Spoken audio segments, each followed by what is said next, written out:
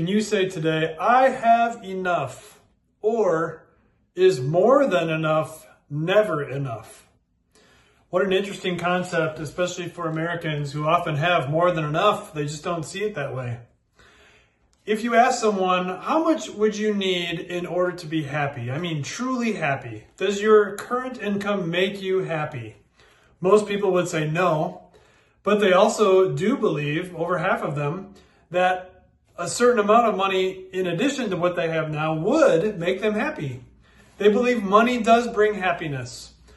And the number is always about 50% more than what you have now. So, for example, if you're earning $35,000 a year, how much money would you need to be happy? If only I had like $50,000 a year, maybe 55, then I would be golden.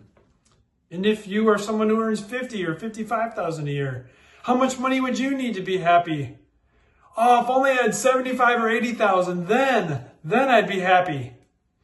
And if you earned 75 or 80,000 a year, how much money would that person need to be happy? On average, if only I had 110, 120,000, maybe 125, then I would be good. Ask that person though, and they need 180.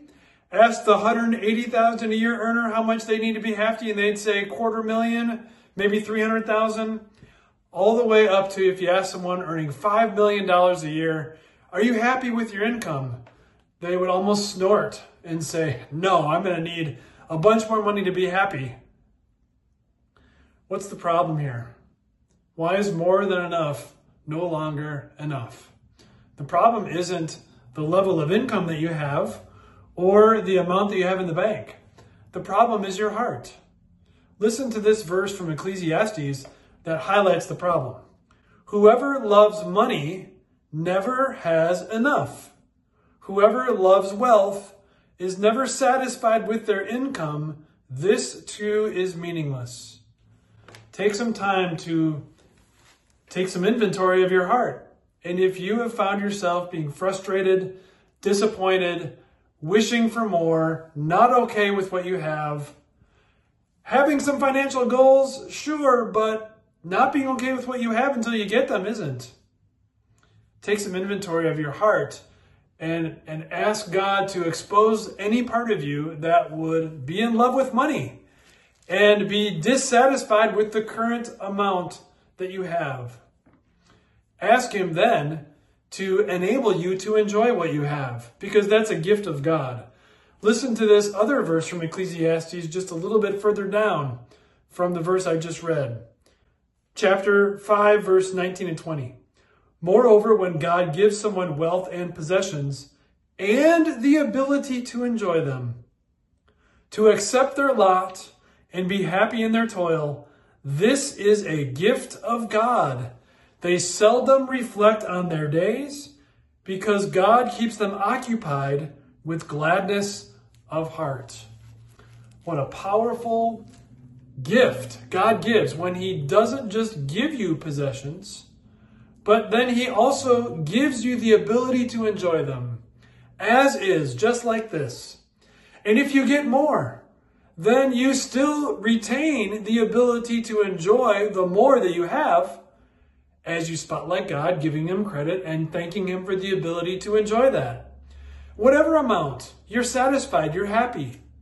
And if you suffer loss, as we all will from time to time, you aren't crumpling into a heap, you aren't deeply devastated. It's a small glancing blow, that financial loss. And you almost just say, oh well, I tried. Good thing I still have all I need.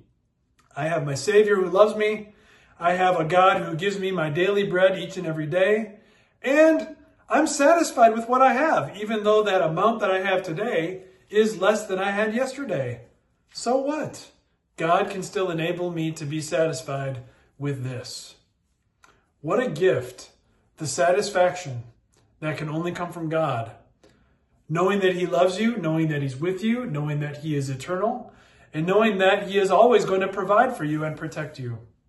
I'm going to read those verses from Ecclesiastes 5 at the end of the chapter one more time and think about how God not only gives you what you have, and you can say, I am blessed because of that. You also can say, I am blessed because God has given me the ability to enjoy my things. When God gives someone wealth and possessions and the ability to enjoy them, to accept their lot and be happy in their toil, this is a gift of God. They seldom reflect on the days of their life because God keeps them occupied with gladness of heart. Don't be occupied with thinking that you'll have more happiness if you only get more money someday. That will never stop. That's chasing the wind. Instead, be occupied with gladness of heart, thankfulness and satisfaction in all that God has given you.